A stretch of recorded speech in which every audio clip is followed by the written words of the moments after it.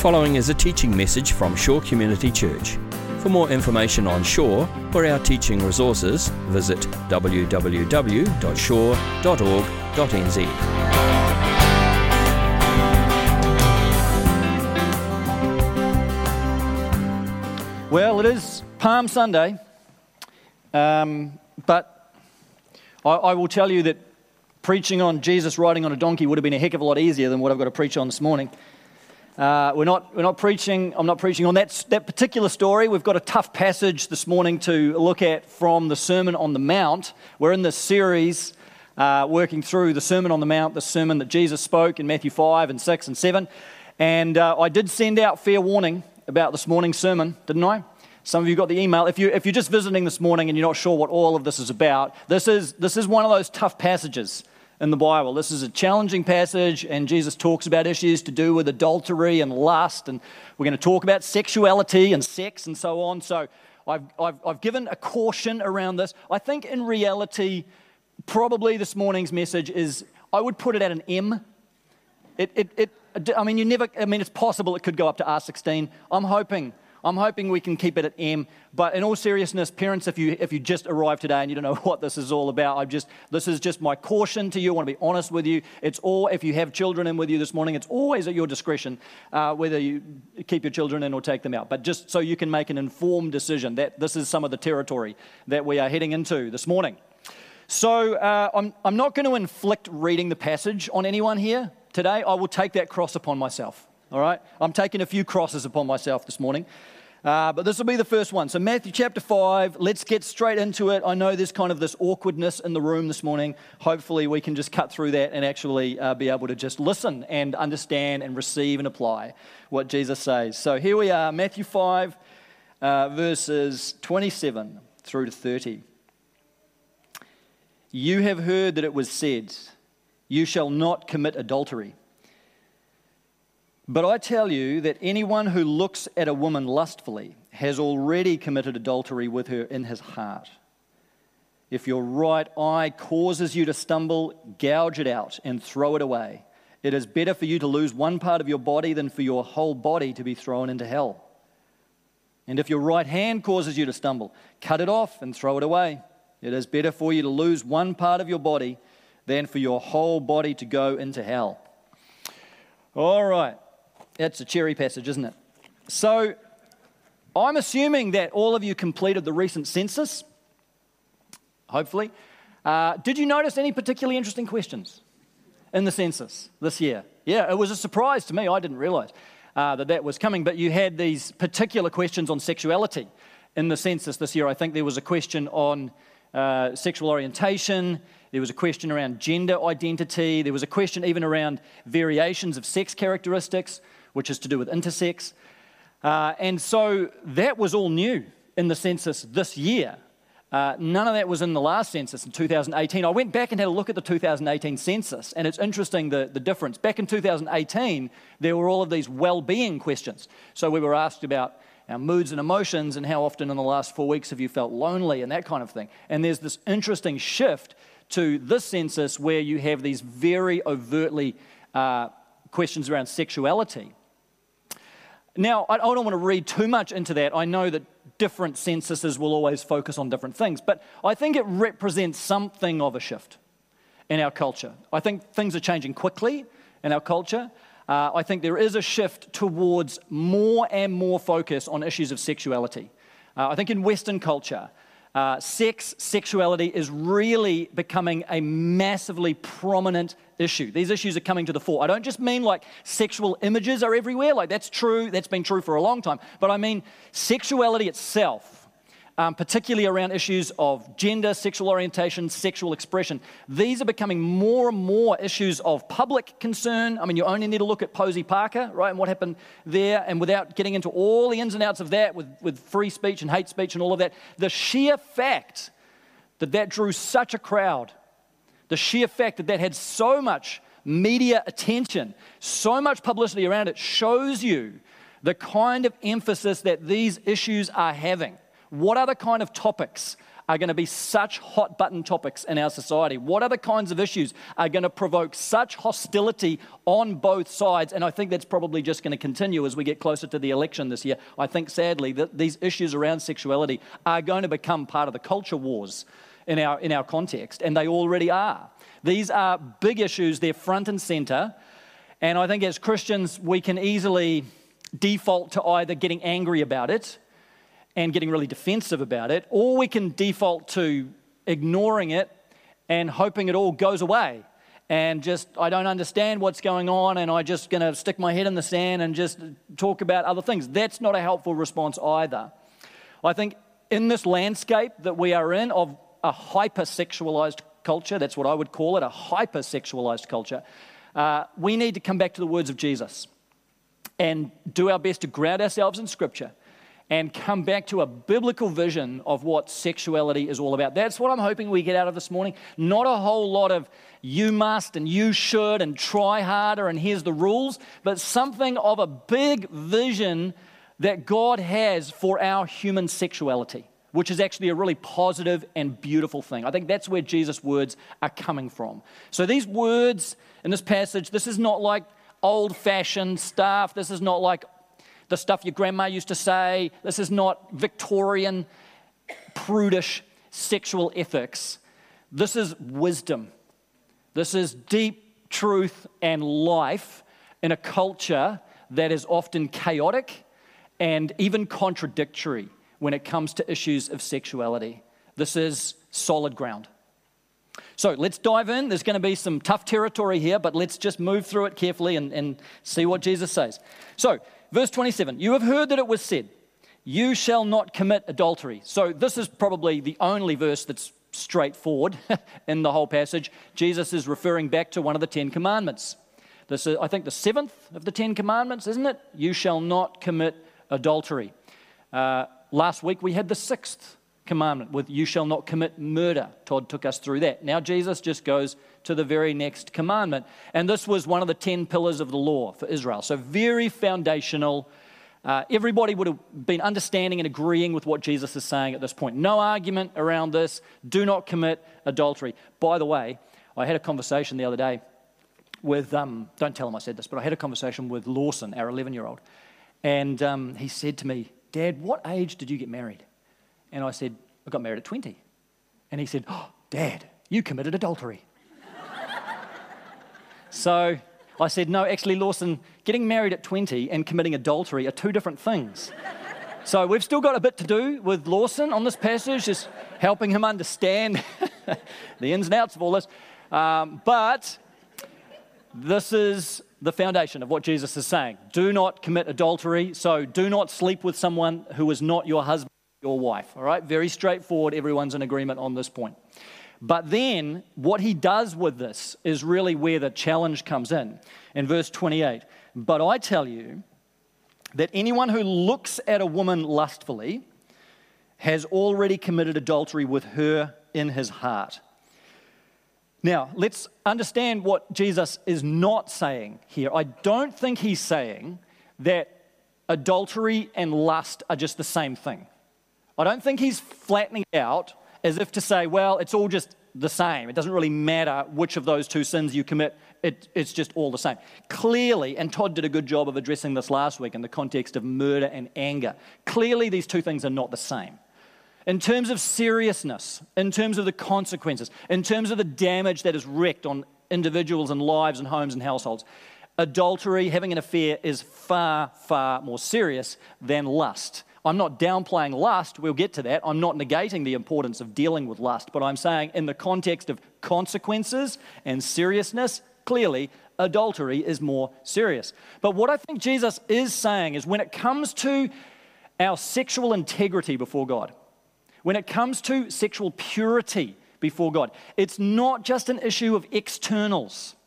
This is so important. It's not just an issue of what we do with our bodies. Yes, that's important. Yes, that's part of it. But it's also about what we do with our heart. In fact, as we'll see, it's from the heart that so much sexual impurity comes. And Jesus is concerned for us to focus on the heart, not just the externalities. When you think about it, it's the Pharisees who were always focusing on the externals, weren't they? This was the problem. The Pharisees were always just focusing on the outward rules. And they would have been right with Jesus in terms of don't commit adultery. I mean, they knew that one. That was the 10 Commandments. They were big on that in terms of an external commandment, but they didn't really care much about what we do with our hearts. They didn't care so much about the rest of us. It was just about keeping the rules, and sometimes just keeping the rules to be seen to be keeping the rules. But Jesus is painting a much more holistic picture here of sexuality. And I think, by the way, that evangelical Christians today can sometimes become a bit like the Pharisees. And we can, if we're not careful, focus only on the externalities when it comes to sex as well, can't we? I mean, we've all got this rule in our heads, which is biblical, and we all want to tell our teenage kids, don't have sex before marriage. But like, sometimes that's it. That's it. And they're like, why not? Well, just the Bible says. Just don't, I don't know why not, just don't do it. And I don't care what else you do, just don't do that. And we've got this one rule, that's it. We stick a purity ring on their finger and just don't have sex before marriage, and then you'll be good. And in that sense, we have become a little bit Pharisaical. Now, I'm all for that, the importance of that commandment of keeping sex for marriage. But I'm saying if that's all we do with it, then you can understand why teenagers think, well, why? And we can understand why teenagers just run off and do it anyway. Because there's no context for this. There's no sense of, where's this coming from? There's no sense of a bigger story around that. We're looking for a story to live out of. So we've got to be careful as Christians that we don't just approach this in terms of here's 5 rules to keep, or here's just one rule to keep, and just don't have sex before marriage. There's a much bigger picture here. This is what I want to sketch for you, is that Jesus' words here are coming out of a big, beautiful vision of what the Bible says about sex and what the Bible says about sexuality. And Jesus doesn't give us every detail in this passage, but what he says is grounded in a biblical picture of human sexuality. And if we can understand that picture, then we will be able to understand the specifics of what Jesus is saying, and we will be able to communicate these specifics much more effectively. So I just want to sketch out for a minute this biblical picture, broad biblical picture of human sexuality. Just 4 points, okay? We could go into a lot more depth to these, but this is just to give some context to what Jesus is saying. Firstly, our sexuality is grounded in the image of God. So our sexuality goes right back to the beginning of the biblical story. It's not just something that happened after human beings sinned. It's not just all the result of disobedience. Our sexuality is grounded in who we are, made in the image of God, male and female. We are gendered beings. Our gender is rooted, our sexuality is rooted in biology as male and female, and that is connected to our identity of human beings made in the image of God. That doesn't mean that our sexuality is everything.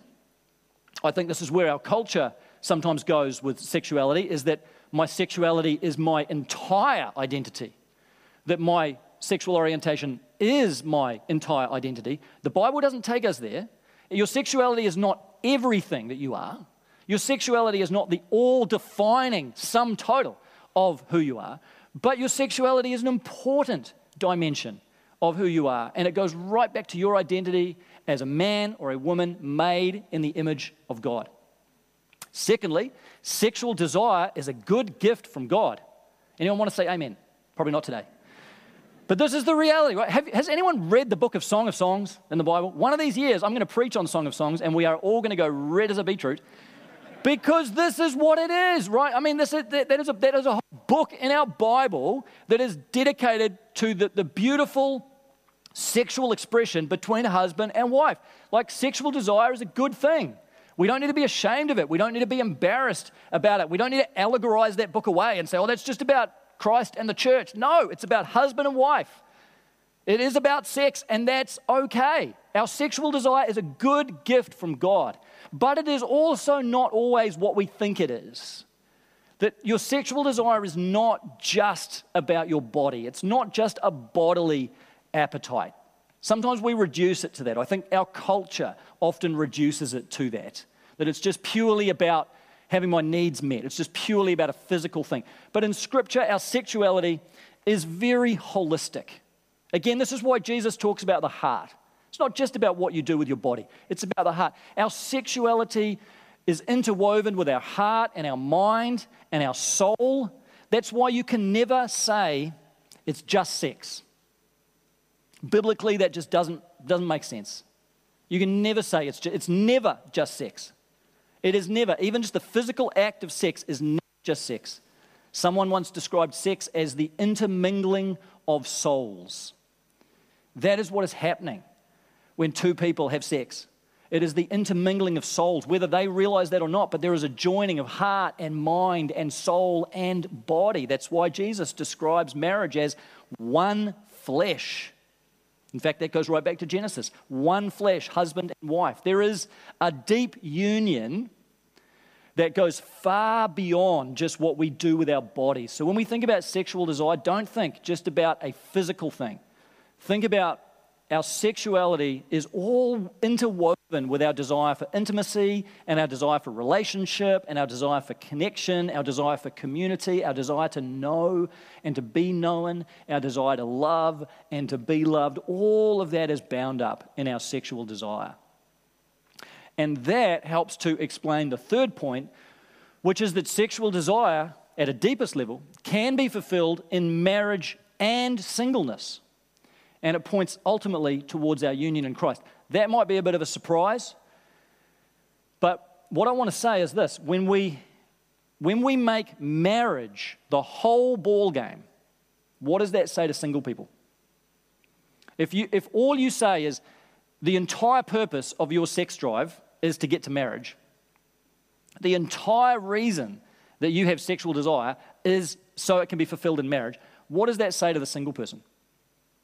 I mean, then you ask questions about, well, why has God given me a sex drive at all? Sex is not, the act of sex is reserved for marriage, but our sexuality runs much deeper than that. Ultimately, our sexual desire and our sexuality is a signpost towards something even beyond marriage. It is ultimately a signpost to intimacy with God. Even marriage itself is a signpost to intimacy between Christ and the church. I'm not trying to sexualize our relationship with God. I'm saying that our sexual desire is a signpost to something much, much bigger, which is ultimately the covenant love of God for us and our response in loving Him. That's why there's no marriage in heaven. That's why there's no sex in heaven. I'm sorry to disappoint you. So it's right there in the Bible. Jesus basically says that, there's no sex in heaven. If marriage was ultimate, if sex was the ultimate goal, there'd be marriage in heaven. There'd be sex in heaven. There's not. Which tells us that these things are pointing to something else. Ultimately, our sexual desire, even marriage itself, is pointing towards the union and the unity that we have with Jesus Christ. And that's why, at a deep level, our sexual desire can be fulfilled whether you're a married person or a single person. Again, let me be really clear. The act of sex, biblically, is for marriage, because it is designed to be a lifelong covenant relationship. But our sexual desire comes from that deep desire for intimacy, unity, relationship, and that is something that we can find fulfillment in relationships whether we are single or whether we're married, and we ultimately let those things point us towards our union and our intimacy with God. Finally then, like every other desire, our sexual desire has become disordered. And this is true of all the desires of our heart. At a certain point, these desires come off course, off track, and what happens to our sexual desire is that it just gets turned inwards towards ourselves. But it's important to remember, all sin comes from desire that at its core is fundamentally good. Sin is the distortion of good desire. Right? Our sexual desire is a good thing. Don't assume just because sexual desire gets out of control that it's a bad thing. It is a good desire, but it becomes disordered. It becomes bent out of shape, and it becomes just turned towards selfishness. So it becomes turned just towards me, satisfying my desires. How can I get my needs met? How can I get satisfaction? It's all about the self, rather than the way God intended our sexuality is that it was supposed to be designed towards the other and to be a selfless, sacrificial thing. But our sexual desire gets bent towards ourselves. That is the context out of which lust comes that Jesus is talking about. It ultimately comes out of good desire. Sexual desire is a good thing, but it gets bent and distorted out of shape, and it just becomes about me. And then that objectifies the other person rather than truly loving the other person. This is the origins of lust. So we'll get to more on lust in a second, but let me just show you how radically different this is from the way that our culture thinks about sex. Because I think it's important to see this biblical vision of sexuality in the context of the way that Western culture looks at sexuality. So let me just draw here on a great book by Jonathan Grant called Divine Sex, really good book if you want to read it. And he talks about three things that have happened in Western culture. First of all, sex has become disconnected from marriage, right? That's old news in a sense like that. I mean, that's like mid-20th century that happened, that sex and marriage no longer were thought to need to go together. But then more recently, sex has become disconnected even from a committed relationship. Right? So culturally, this is generally how it's thought of. You don't need to have a committed relationship anymore to have sex. What do you need now? Consent. Right? That's basically what you need. That's essentially where our culture is now in terms of the conditions for sex is consent. Now, I'm absolutely committed to the importance of consent. Don't mishear me. Consent is fundamental. What I'm saying is if you have a culture where all you need for sex is consent, and that's it, you have a culture with an incredibly weak view of sex, an incredibly impoverished view of sex. If that's all that's required, just the consent between two adults, outside of any other committed relationship, that is a sign that culture itself has such a shrunken up view of what sex is intended to be. And then thirdly, sex becomes disconnected even from another person. So now, with the rise of pornography, sex is something that you can do just in the privacy of your own house with your own phone. Now, pornography's been around for a long time, but the rise of internet pornography has just made pornography accessible 24/7, wherever you want. It's completely private, and it's totally unseen. And so it's just unbelievably prolific now. And the other thing to understand with pornography is that it has changed dramatically in the last generation or so. Those of you that came to the documentary, Our Kids Online, you know this, right? We, as Christians, simply as human beings, I think we need to recognize pornography today is not what pornography was in the 1990s.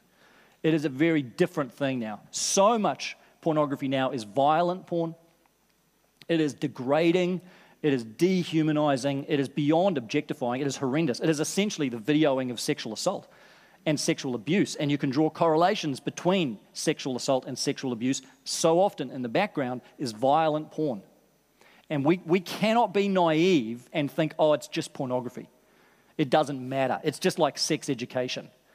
What this does is dehumanize those that are involved in it, and it dehumanizes those that watch it, because it is so horrendously degrading in its content. And this is the irony of our culture, I think. On the one hand, our culture wants to uphold sexuality. Sexuality is such a big topic. It's so important. It's so fundamental to identity for many people. It is the heart of their identity. On the other hand, the kind of sexuality that we allow to proliferate in our culture is such a trivialized, cheapened, often horrendous form of sexuality, that we allow that kind of pornography to be rampant in a culture that claims to value sexuality. So there's a real contradiction, I think, in our culture. On the one hand, sexuality is seen to be so important. On the other hand, we pursue it in ways that are dehumanizing, that are objectifying, and that make people less human, not more human. So there is a deep contradiction in the heart of our culture, and I think this is why, as Christians, we need to understand a biblical view of sexuality and be able to speak into it. So I want you to see the big picture. That was my heart in walking you through that, so that you see what Jesus is saying in the context of this big vision, and it is a good vision of God's design for sexuality, and you see how different that is to the current cultural climate that we are swimming in. Again, that's not a reason to get angry and get defensive and be hostile, but it's simply a reason to be able to step forward and say, we've got a better story. And we've got a biblical picture of sex that gives sexuality far more dignity and value and goodness than what we see around us in our culture. So with that in mind, let's have a look at what Jesus specifically says about how we can maintain sexual purity before God. And I know for many of you this is a big struggle, maybe for some of you not so much, but For some of you, this is the battle of your life. And so I want to become practical now, looking at what Jesus says about how we can deal with the fight against impurity and lust. Two main things I want to draw out here. First of all, come back to verse 28. Whoever looks at a woman lustfully has already committed adultery with her in his heart. And I think, by the way, that we could say this is for both men and women. Right? I know the language is masculine. He has committed adultery by looking lustfully at her, but this can go both ways, okay? So this could be looking lustfully at a male or a female, in person or online, okay? So this is all encompassing what Jesus says. What Jesus is emphasizing here is the importance of the heart. This is where the battle, the real battle for sexual purity, is often won or lost, is in the heart. Listen to the words of Rebecca McLaughlin. She says, if we read this in the context of Jesus' teachings as a whole, we find that it's not our eyes or our hands that cause us to sin, it's our heart. The rot has gone so deep that there's no part of us that's salvageable. So what on earth are we to do? And of course what we are to do is to guard our heart. That's what the Bible tells us in Proverbs. Guard your heart. Everything else you do comes from that. So we can point the finger at our culture, and we can point the finger at pornography, and we can point the finger at all sorts of things around us, but ultimately we've got to acknowledge this is a problem in our heart. This is a problem in the human heart. It's not our culture's fault, ultimately.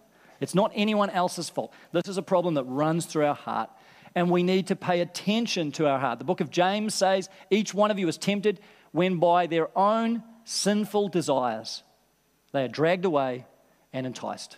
It's these desires in our heart that lead us into sin. Yes, they might be stimulated by something externally, but it's these desires in our heart. And I think sadly as Christians, we're way more casual about sins of the heart than we are about sins of the flesh. Would that be right? And maybe we're just like the Pharisees again. We care about the outside. We care about making sure everyone else knows that we're keeping the rules. We care about the instructions, the commandments. We don't care so much about the heart because it's unseen. And the person sitting next to you doesn't know what's going on in your heart. And so we feel this kind of freedom to be able to do whatever we want in our minds and our hearts because it's not outward action. Jesus says, guard your heart. Proverbs says, guard your heart. This is the source of sin and temptation. And that means that we need to take action and take control and take account of the thoughts that are coming into our minds and our hearts. And when there are sexually impure thoughts and fantasy and lust and so on swirling around within us, we need, by the grace of God, to be decisive and to deal with those things immediately. There is a real importance here to immediacy. When you let those kind of thoughts just swirl around for a few minutes and you're going to play around with that stuff and you just nurse that fantasy for a few more minutes and you just let it in there and you let it get a hold in your mind, after 5 minutes, it is 100 times harder to get that out, isn't it? It is exponentially more difficult. If you've played around with that thing and you think, who cares? You know, it's just what's going on in my mind. It's my thoughts. It's not going to come to anything. It's not affecting anybody, but it's affecting you. And it's arousing desire. And as you allow that to take hold in your life, it just becomes harder and harder to free yourself from that. So we need to be willing to deal with these things as soon as they come into our mind. Paul says, take every thought captive and build an off-ramp for your mind, to distract yourself when those thoughts come in so that you guard your heart. And you don't need to over-spiritualize this. I think like at a practical level, yes, you can instead of thinking about sexual impurity, you can think about Jesus, but I found it just as effective to think about my times tables. They can be just as spiritual in this moment. Just do your 7 times tables, or just do your 13 times tables if you need to. There is something here about distraction. Just the basic art of distraction. You need to get your mental energy off whatever it is you're thinking about and onto something else. Yes, you can meditate on the Trinity, but you can also meditate on algebra. That's just as effective. Just move your mind. Train your mind to sort of bounce off that thing and onto just something else that is going to take some mental energy. At a really practical level, this works. And give it a few minutes of times tables and you've cooled your jets. And you're a little bit more able to focus and think and feel more rationally. This is, at the most practical level, what it means for you to guard your heart. Deal with these things as soon as they come in. Treat them seriously. Don't just treat them like it's not anything I'm doing, so it doesn't matter. God sees your heart. Deal with these things quickly and immediately. All right, and then Jesus says this really hard saying here at in the final couple of verses. He says, verse 29, if your right eye causes you to stumble, gouge it out and throw it away. It is better for you to lose one part of your body than for your whole body to be thrown into hell. And if your right hand causes you to stumble, cut it off and throw it away. So in the history of the church, some people have taken this literally, and they have maimed themselves, even castrated themselves to try and obey what Jesus is saying here. I think there's a deeper principle involved.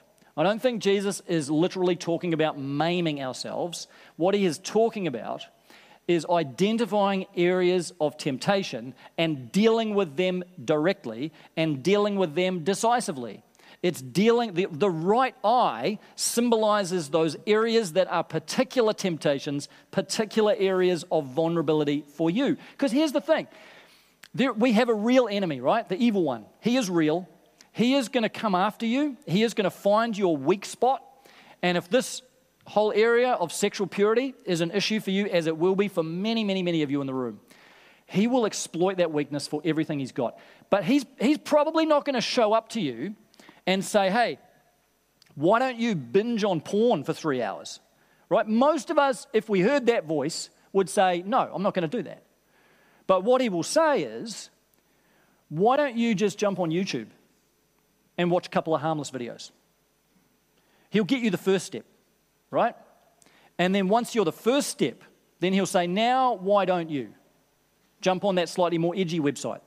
Then why don't you? Then why don't you? Then, and so it's a staircase. And the evil one knows.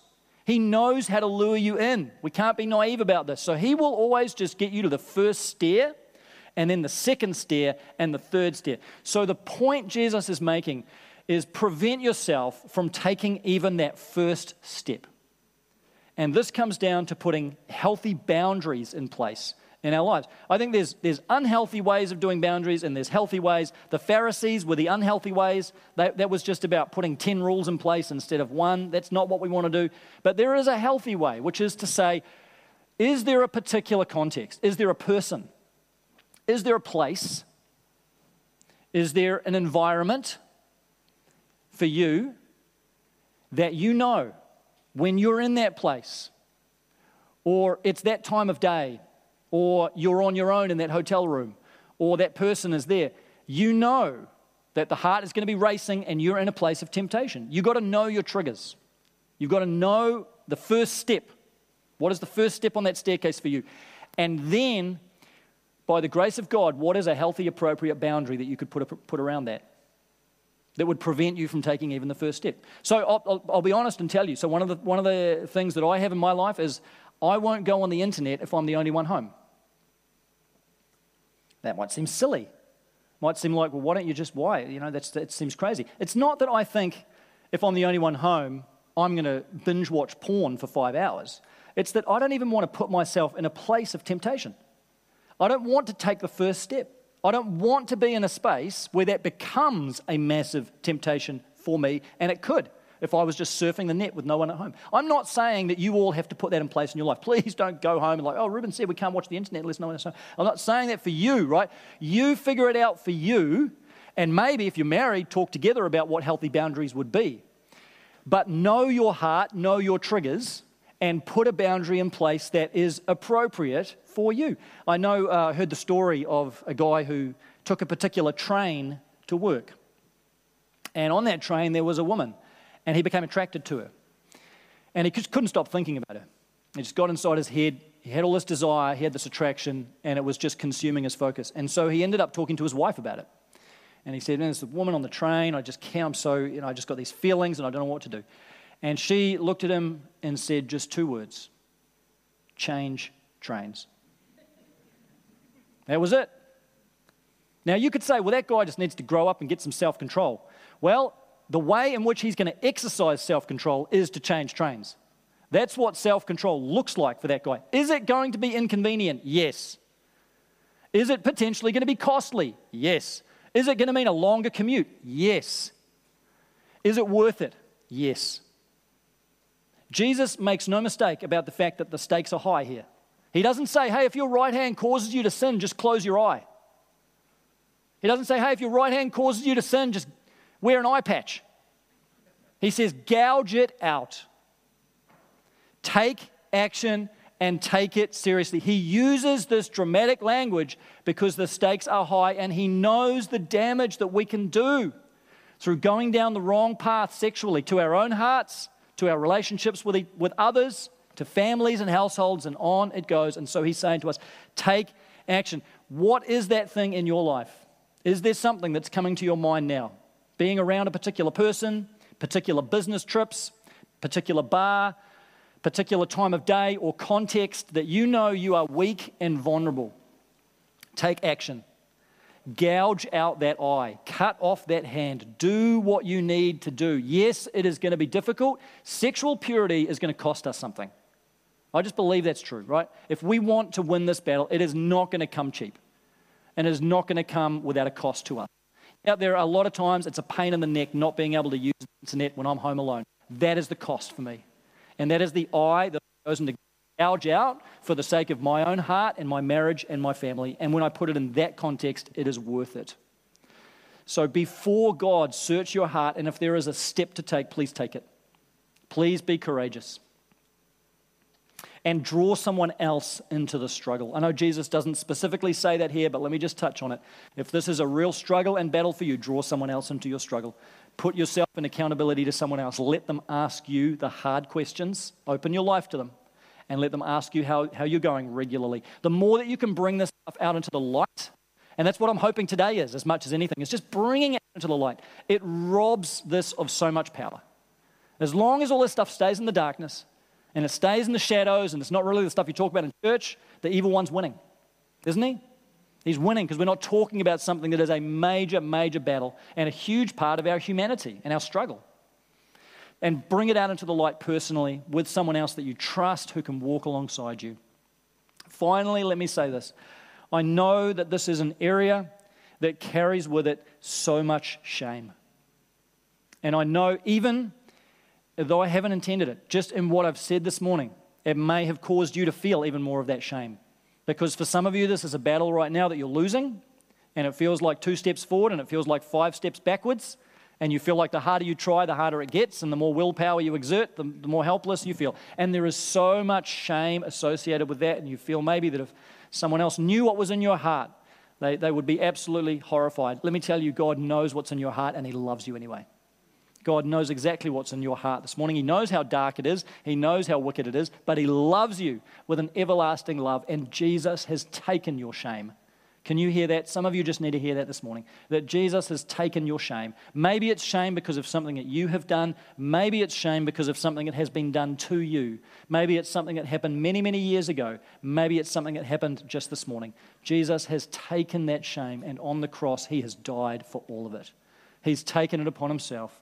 All of the shame in our hearts, all the stuff that we've done, all the ways that we are broken sexually and we have mucked up and stuffed up and failed spectacularly in this area. He has died for it so that you could be free and you could be forgiven and you could be restored and you could hear the Father say to you today, I love you.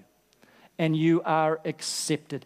Doesn't matter how far you've fallen, doesn't matter how many times you are yet to fall, God loves you. And if you belong to Jesus, you are totally forgiven, past, present, and future. And God lifts that shame from us, and He gives us fresh hope. And He gives you hope to know that the future can be different. Some of you just need hope this morning. Because when you're in the thick of it, when you're in the battle, and when you're failing in this area, you lose all hope, and you just feel total despair. Some of you just need to hear that word hope. There is hope. It's not hopeless.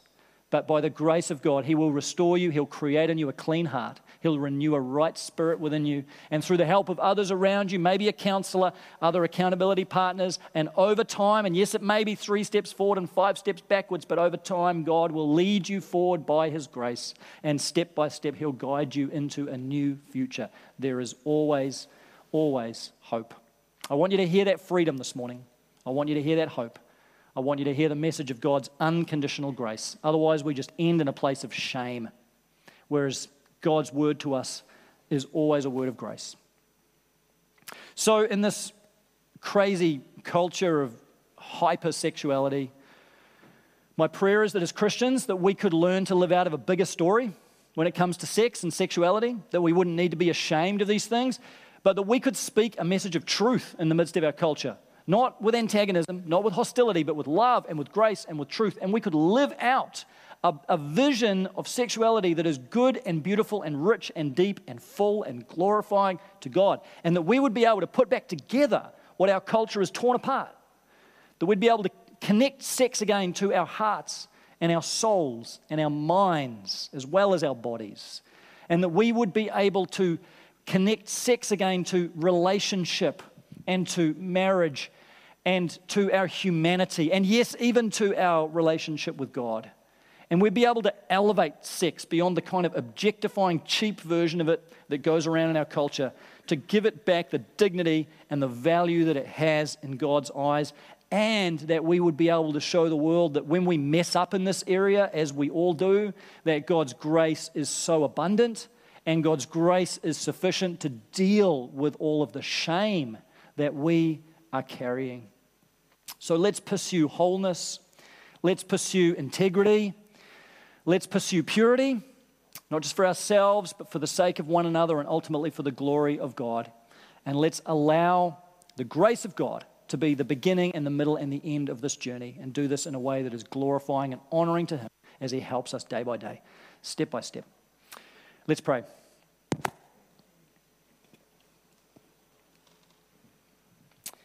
Jesus, I'm really aware that we're talking about things this morning that are heavy and intense. And I feel that in the room, and I just want to pray, Holy Spirit, for your working in the hearts of people now. You know, God, you see every heart. You see every journey. You see the hearts that are full, and you see the hearts that are broken. And God, I thank you that it's your work, and I trust you with that, and we just pray now that as we just take this moment in your presence, that you would just come and just work in our hearts. God, some just need to hear your word of grace this morning.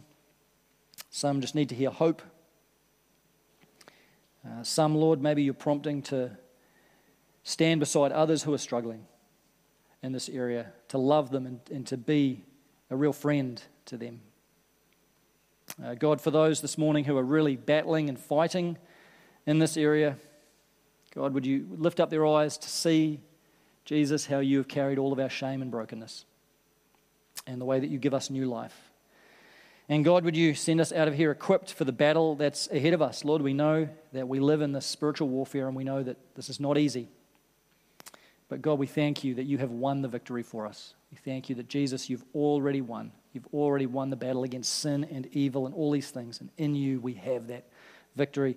So God, would you strengthen us? Would you give us your grace? Would you help us as a community to be able to love each other and have these conversations and talk about these things in ways that are healthy and appropriate and honoring and supportive, God, because we want to move forward with each other. And so, God, we just trust you with our lives. And we ask that you would work within us in ways that are pleasing to you. In Jesus' name, amen.